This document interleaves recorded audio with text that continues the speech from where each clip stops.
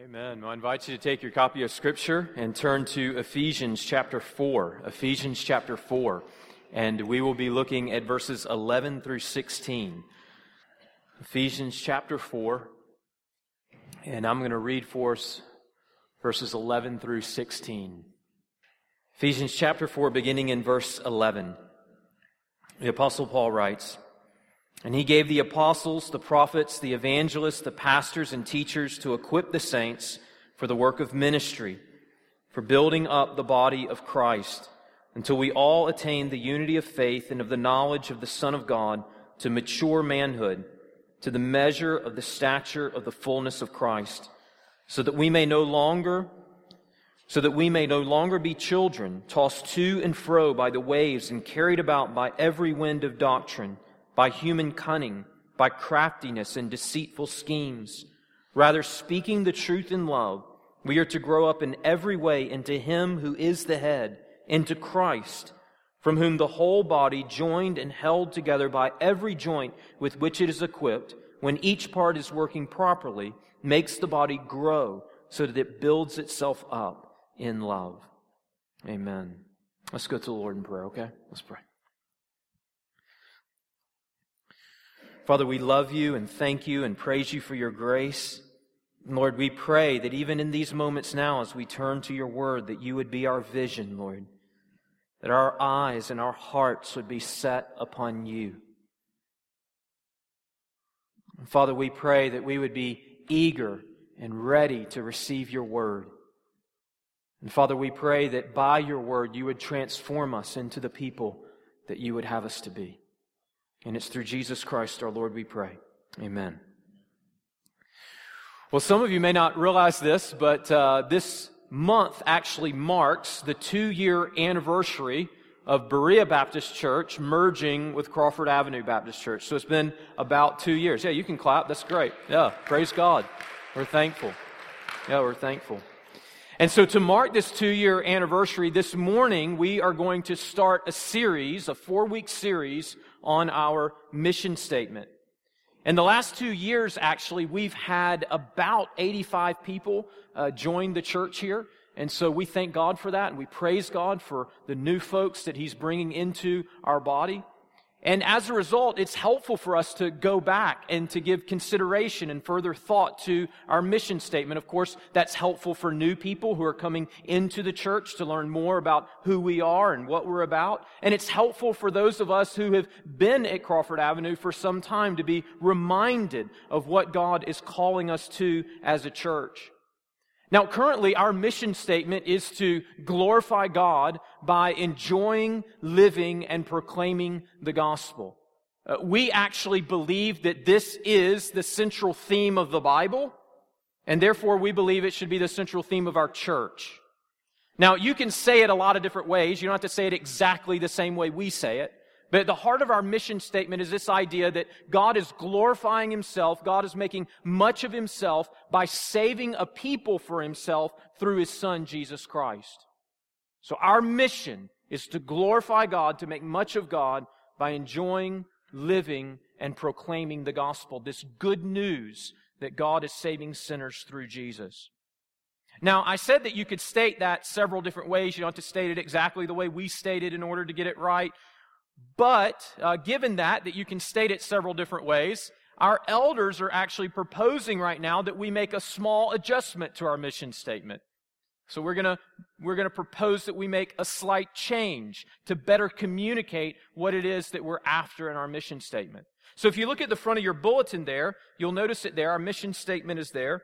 Our mission as a church is to glorify God, and here's the change that we're proposing: by making disciples who enjoy, live, and proclaim the gospel. So that's what we're suggesting, is that we add that phrase there, by making disciples who enjoy, live, and proclaim the gospel. Now, let me just say this. It's not as though in the last few weeks or months our church just discovered discipleship. It's not like before we didn't really believe in discipleship, but now we think it's really important, so we're going to add it to our mission statement, right? No, actually, we've always been about making disciples. And even in our mission statement as it currently is, that idea of making disciples is implicit within our mission statement. So when you think about glorifying God by proclaiming the gospel. Inherent with that idea, within that idea of proclaiming the gospel is the idea of making disciples. But we believe that this idea of making disciples is so critical, it's so central to what God is calling us to as a church, that we want to make it explicit in our mission statement. That we want to glorify God by making disciples who enjoy, live, and proclaim the gospel. Of course, these were Jesus' final words that He gave to His disciples. This is the mission that He gave to them before He ascended. In Matthew chapter 28, verses 19 to 20, He says, "Go therefore and make disciples of all nations, baptizing them in the name of the Father and of the Son and of the Holy Spirit, teaching them to obey all that I have commanded you. And behold, I am with you always, even to the end of the age." So, our mission is to glorify God by making disciples who enjoy, live, and proclaim the gospel. Now, this morning, I want us to focus on this concept of making disciples. What does it mean to make disciples? And then in the weeks to come, we're going to look at what does it mean to enjoy the gospel? What does it mean to live the gospel? And then what does it mean to proclaim the gospel? Now, as we look at each one of these parts of our mission statement, we will primarily look at our mission statement through the lens of the book of Ephesians. As I've stated before, I don't believe there's any other letter or book in the Bible that better encapsulates our mission statement as a church than Paul's letter to the Ephesians. But we also need to understand that as we read this letter to the church in Ephesus, this letter is not all that the Bible has to tell us about the church in Ephesus. In fact, as we look at the New Testament, we see that the New Testament has a lot to say about the church in Ephesus. So in Acts chapter 18 and 19, we learn there about Paul's initial ministry in the city of Ephesus. In Acts chapter 28, we get this address that Paul delivers to the elders in Ephesus. Then, of course, we go a little bit further in the New Testament and we have Ephesians, this letter that Paul wrote to the church there. Then you go further in the New Testament and you come to 1 Timothy and 2 Timothy. And both of these letters were written by the Apostle Paul to a young pastor who had been given the responsibility to lead and to teach the church in Ephesus. Then you go a little bit further along in the New Testament and you come to Revelation. And in Revelation chapter 2, you see there that Jesus is speaking a message to the church in Ephesus. So we actually, in the New Testament, we have a lot of material about the church in Ephesus. And so what I want us to do this morning, in the series, in the weeks to come in our series, we're going to be focusing more primarily on the book of Ephesians. And what I want us to do this morning is kind of take a wider lens and look at kind of from Acts to Ephesians to 1st and 2nd Timothy. I want us to look at what did Paul's ministry of making disciples look like in Ephesus? How did Paul go about making disciples in the city of Ephesus? And there's a lot we can say from the material that we have here in the New Testament, but I want us to focus on three things this morning. Paul's ministry of making disciples in Ephesus included evangelism, it included the church, and it included personal relationships. So Paul's ministry of making disciples in Ephesus included evangelism, it included the church, and it included personal relationships. First of all, it included evangelism. So if you turn to the book of Acts, we're going to be turning more this morning than we normally do, okay? But if you turn to the book of Acts, chapter 18, we read there, in Acts chapter 18, verse 19,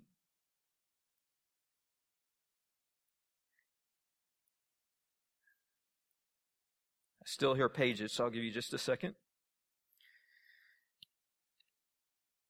Acts chapter 18, verse 19, "And they came to Ephesus, and he left them there, but he," that is Paul, "himself went into the synagogue and reasoned with the Jews."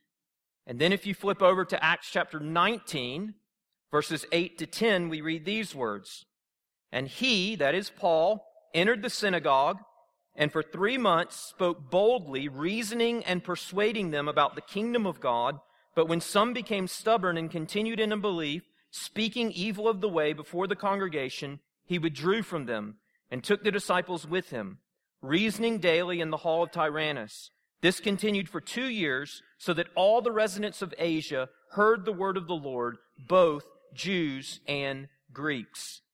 Now notice, when Paul comes into the city of Ephesus, we see right away here that he's engaged in evangelism. He is reasoning with, he is persuading with, or he is seeking to persuade those who are in the city of Ephesus. And what is he seeking to reason with them about, to persuade them about? Well, in chapter 19, verse 8, we read, he wants to reason with them and he wants to persuade them about the kingdom of God. Namely, when Paul comes into the city of Ephesus, he wants the people of Ephesus to know that Jesus is the promised Messiah, that Jesus is the promised King, and that no matter how religious they are, no matter how righteous they are, they cannot enter into the kingdom of God based on their own righteousness. But Jesus, who is the promised King, has come to die in order that he might pay the penalty for their unrighteousness and offer them his righteousness so that they might become citizens of the kingdom of God through faith in him. This is the ministry of evangelism. It's proclaiming, it's telling others about the good news of Jesus, of his coming, of what he did on the cross and in the resurrection to save us and redeem us. And it's interesting because this is how Paul starts his ministry in Ephesus. But then as we go a little bit further along in the New Testament, we come to the end of Paul's life. We see that as Paul is wrapping up his life, he's writing a letter, 2 Timothy. He's writing it to a young pastor in Ephesus. And he says that he wants this ministry of evangelism to continue in the city. So as Paul writes Timothy in 2 Timothy chapter 4, verse 5, he says, "As for you, Timothy, always be sober-minded, endure suffering, do the work of an evangelist, and fulfill your ministry." So Paul started with evangelism in the city of Ephesus, telling others about Jesus, and he seeks to end his ministry through Timothy in Ephesus, fulfilling a ministry of evangelism.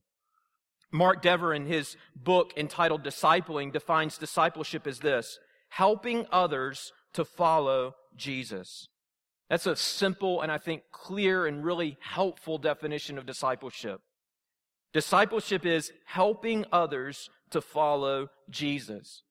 He actually goes on to expound on that definition when he writes, "Discipling is deliberately doing spiritual good to someone so that he or she will be more like Christ." And notice, my friends, this not only includes helping those who are currently following Jesus to follow Jesus more faithfully and fully, but it also includes helping those who have never followed Jesus to follow him for the first time. This is the act of evangelism. This is what Jesus was doing when he spoke to his disciples initially and he said, "Follow me." It's that initial invitation as Jesus calls them to himself. And Jesus is calling us to that ministry as he calls us to make disciples. Part of making disciples is that initial invitation of calling people to follow Jesus for the first time. Now you might ask yourself, well, how are we to do this? How are we to engage in this activity of evangelism? Well, we shouldn't make it more complicated than it is. We should actually seek to do what Paul was doing here in the book of Acts. We should talk to other people about Jesus. We should seek to reason with them and persuade them. We should talk to them about who Jesus is. We should talk to them about what he did on the cross in dying for our sins. We should talk to them about how he has been declared sovereign and king as he was raised from the dead. We should talk to them about the fact that Jesus promises a kingdom that will come in its fullness and it will restore and make all things new. There'll be a new heavens and a new earth, and so we have great hope in him. We should talk to people about Jesus, and then we should call them to follow Jesus and believe in Jesus. My friends, a prayer that we should always have as individuals and as a church is, "Lord, please make me an evangelist. Make me an evangelist. Help me to help others to follow Jesus for the first time." This is the first step in making disciples, that we would be committed to evangelism. Secondly, we see as we consider Paul's ministry of making disciples in Ephesus. Secondly, we see that it includes the church. So first, it includes evangelism. Secondly, it includes the church. You know, when we talk about discipleship, sometimes folks have a very narrow view of discipleship. And this might describe you this morning. Some people, when they think about discipleship, they think only in terms of like me and my friend getting together for accountability. Me and my friend meeting together to pray together or to help each other, encourage one another spiritually. And listen, that can be a very important part of discipleship, but it is by no means all that the Bible means when it speaks about discipleship. Again, Mark Dever in his book Discipling writes, quote, "Biblical discipling largely occurs in and through churches." Let me say that again. Biblical discipling largely occurs in and through churches. And if you go back to that passage in Ephesians chapter 4 that we read initially, Ephesians chapter 4, verses 11 to 16, I'm going to read it for us one more time.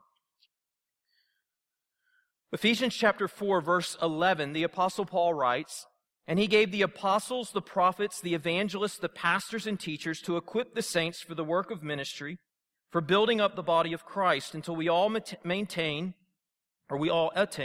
to the unity of the faith and of the knowledge of the Son of God, to mature manhood, to the measure of the stature of the fullness of Christ, so that we may no longer be children tossed to and fro by the waves and carried about by every wind of doctrine, by human cunning, by craftiness and deceitful schemes. Rather, speaking the truth in love, we are to grow up in every way into Him who is the head, into Christ, from whom the whole body, joined and held together by every joint with which it is equipped, when each part is working properly, makes the body grow so that it builds itself up in love." Now notice here in this text how Paul places the work of discipleship squarely in the context of a local church. This work of discipleship, this work of helping others follow Jesus, this work of helping others become more like Jesus, Paul places it squarely in the context of the local church. You notice in chapter 4, verse 11, the church has been given leaders, right? He lists them there. Chapter 4, verse 11, been given apostles and prophets, evangelists, pastors, and teachers. And what is the responsibility? What is the role of these leaders? In verse 12, it's to equip the saints. It's to equip the church for the work of the ministry. And what is the work of the church? You see it there in verse 13. It's maturity. It's that we would grow up to the measure of the stature of the fullness of Christ. In other words, that we would become like Jesus. That's the work, that's the ministry of the church. That's the work and the ministry of discipleship. And how does this happen? Look at chapter 4, verse 15. It happens by us speaking the truth to one another in love.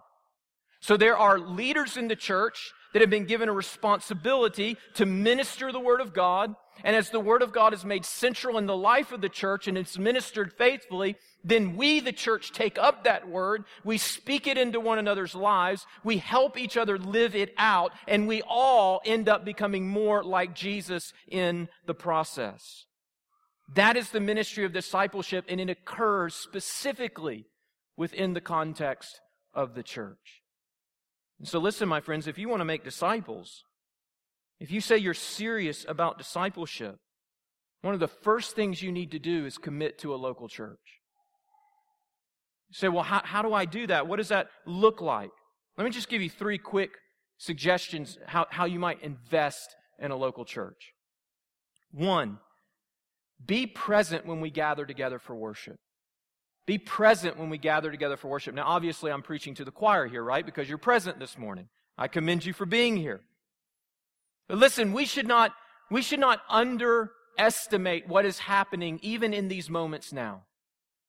As we gather together as God's people to worship God, which we have been commanded to do, as we sing songs of praise, as we come to God in prayer, as we hear God's word preached, as we talk to one another before the service and in a few moments after the service, and we pray for one another and hear about one another's burdens and concerns and get to know each other. You know what's happening in these moments? Christ is making disciples. That's what's happening. Discipleship is taking place. God is building up His church and making us more like Jesus.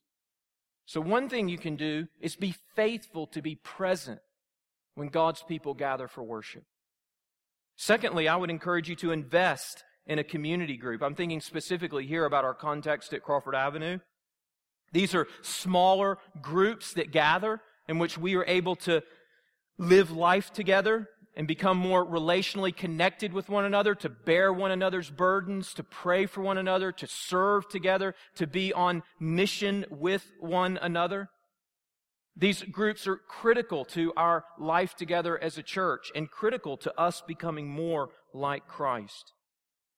The third thing I would say, so be present when we gather. Invest in a smaller group, like a community group, where you can be more relationally connected and invested in the lives of others. And then third, look for ways to serve.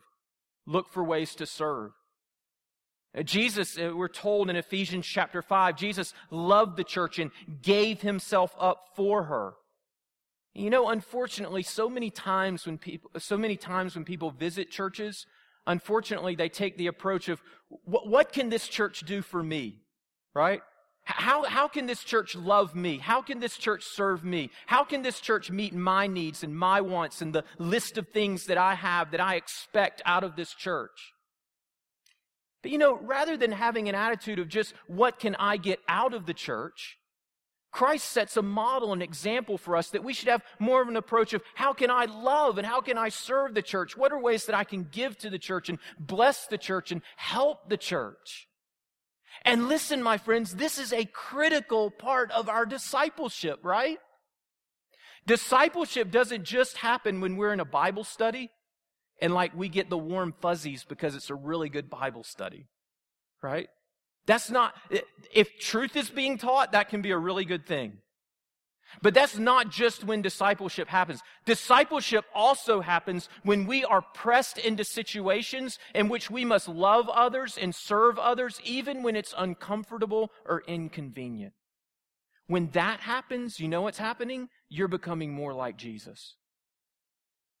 So see, God has designed the church so that it's in the context of the church, it's in the context of these relationships and within this community that we are becoming more like Jesus.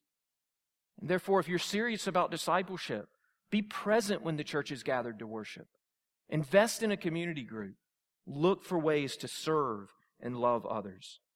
The church is at the heart of God's plan for discipleship. Third, as we consider Paul's ministry of making disciples in the city of Ephesus, third, we saw evangelism, we saw the church. Third, personal relationships. Personal relationships. So turn to 2 Timothy. So go further in the New Testament. 2 Timothy chapter 2, verse 2. I'll actually begin reading in chapter 2, verse 1. And this is probably the passage that most people think about when they think about discipleship. 2 Timothy chapter 2, verse 1, we read, "You then, my child, be strengthened by the grace that is in Christ Jesus. And what you have heard from me in the presence of many witnesses, entrust to faithful men who will be able to teach others also." Now, a few things I want us to see here in this passage. One is that there is an initial relationship that is described between Paul and Timothy. So he says, what you have heard from me in the presence of many witnesses. So you, Timothy, heard it from me, Paul, in the presence of many witnesses. And we know that Paul was not the first one to introduce Timothy to the Scriptures. Actually, from 2 Timothy chapter 1, verse 5, we learn that Timothy learned the Scriptures from his mother and from his grandmother. So he had a godly mother, he had a godly grandmother. They loved the Lord. They taught Timothy the Scriptures. And some point along the way, seemingly through Timothy's mother and grandmother, Timothy came to faith in Christ. But then we read in Acts chapter 16 that at the beginning of Paul's second missionary journey, Paul was preparing for that journey, and he encounters this man who was in the church, who was well spoken of by the brothers at Lystra and Iconium. So that's what Luke tells us. Paul's getting ready for the second missionary journey. He's with some of the churches there, and he identifies a young man who is well spoken of. He's a godly man. He's a man of character, and the church has recognized that. And so Paul sees that. And then Paul wisely chooses to build on the foundation that was already present in Timothy's life. So in Acts chapter 16, verse 3, we read, Paul wanted Timothy to accompany him. So Paul sees this young man. He sees he's a man of character. He sees that the church is recognizing something in this young man's life. And Paul says, I want him to go with me on this missionary journey. And that's when the relationship begins. And Paul and Timothy begin to live together and do ministry together. And Paul begins to invest in Timothy's life. In fact, reflecting back on this experience later on, in 2 Timothy chapter 3, verses 10 to 12, Paul writes to Timothy. Paul's at the end of his life. He's looking back over this relationship, and he says these words to Timothy. He says, You, Timothy, however, have followed my teaching, my conduct, my aim in life, my faith, my patience, my love, my steadfastness, my persecutions and sufferings that happened to me at Antioch, at Iconium, and at Lystra, which persecutions I endured, yet from them all the Lord rescued me. And just in those verses, we get a window into, insight into this relationship between Paul and Timothy. This was, you could use the language of life on life. This was living together, doing ministry together.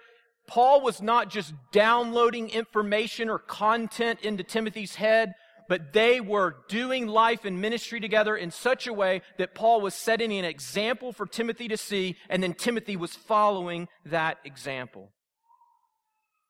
And this is what I mean by discipleship as personal relationship. This is taking another individual and choosing intentionally to invest in their lives for their spiritual good so that they might become more like Jesus. And so we might ask the question, well, what might that look like in our own lives? What might that look like here at Crawford Avenue as we seek to minister to one another?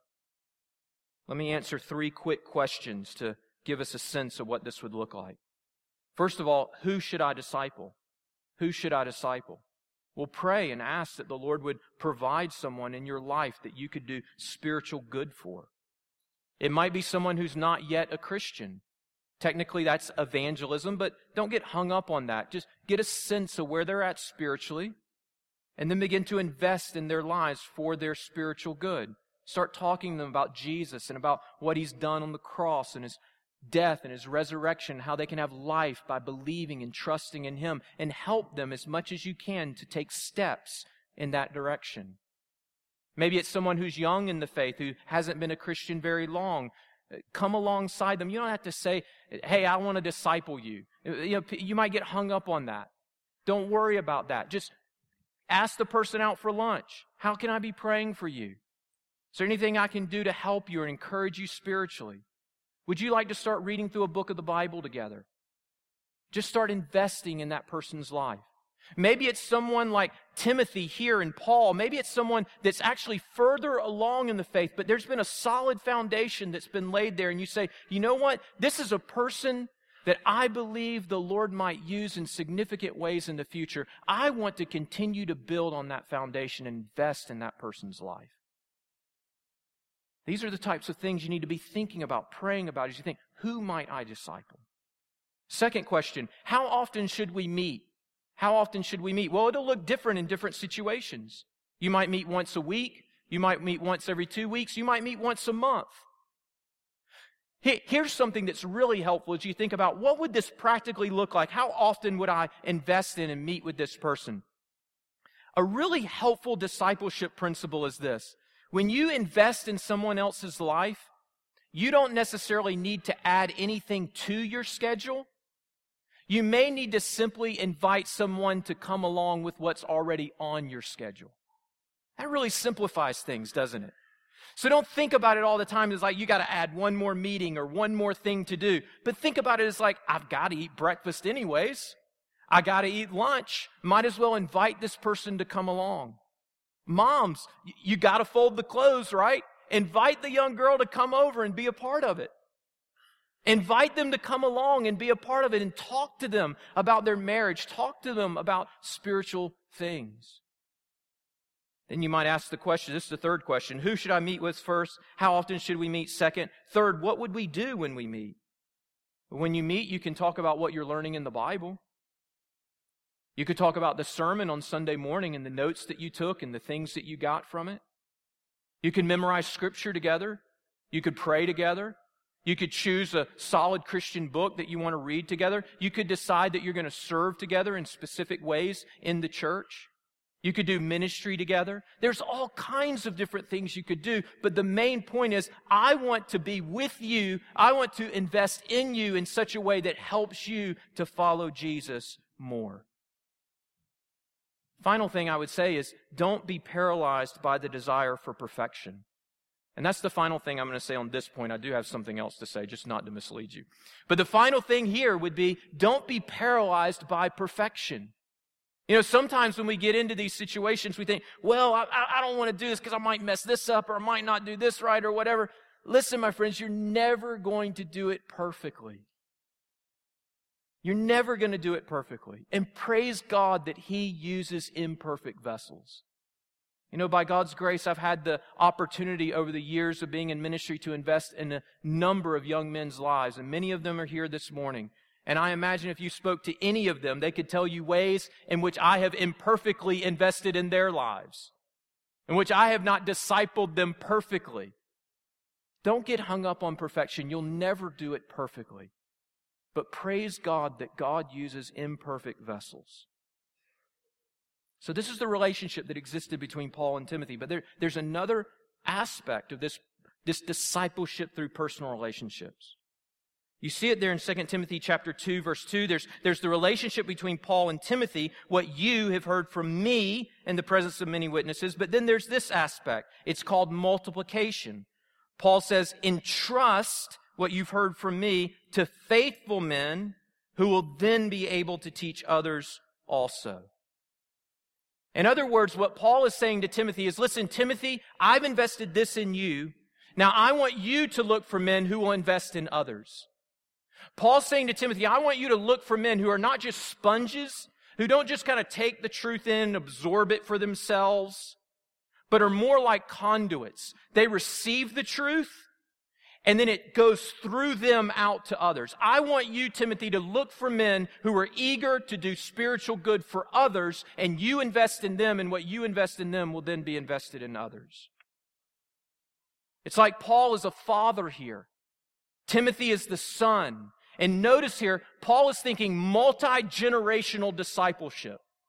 You parents, you know this. You want grandbabies, right? That's what Paul wants. Paul wants grandbabies. Paul's saying, I'm investing in you, Timothy, and I want children from you, and then children, and then children.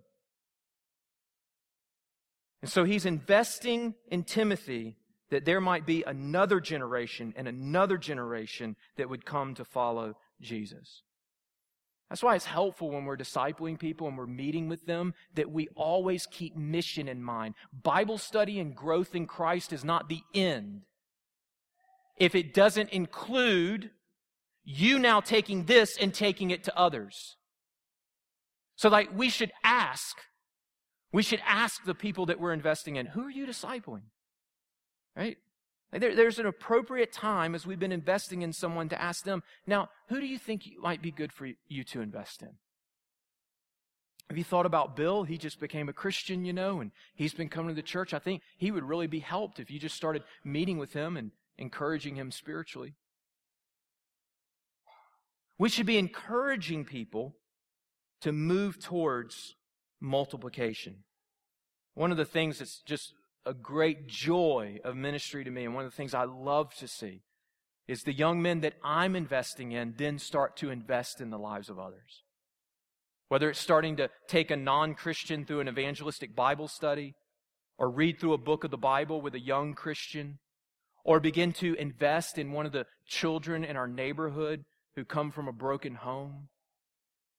This is what we want to be thinking about in terms of discipleship as we invest in the lives of others, that it wouldn't just stop with that person, but it would be multiplied into the lives of others. And this, my friends, is really where I want us to land this morning.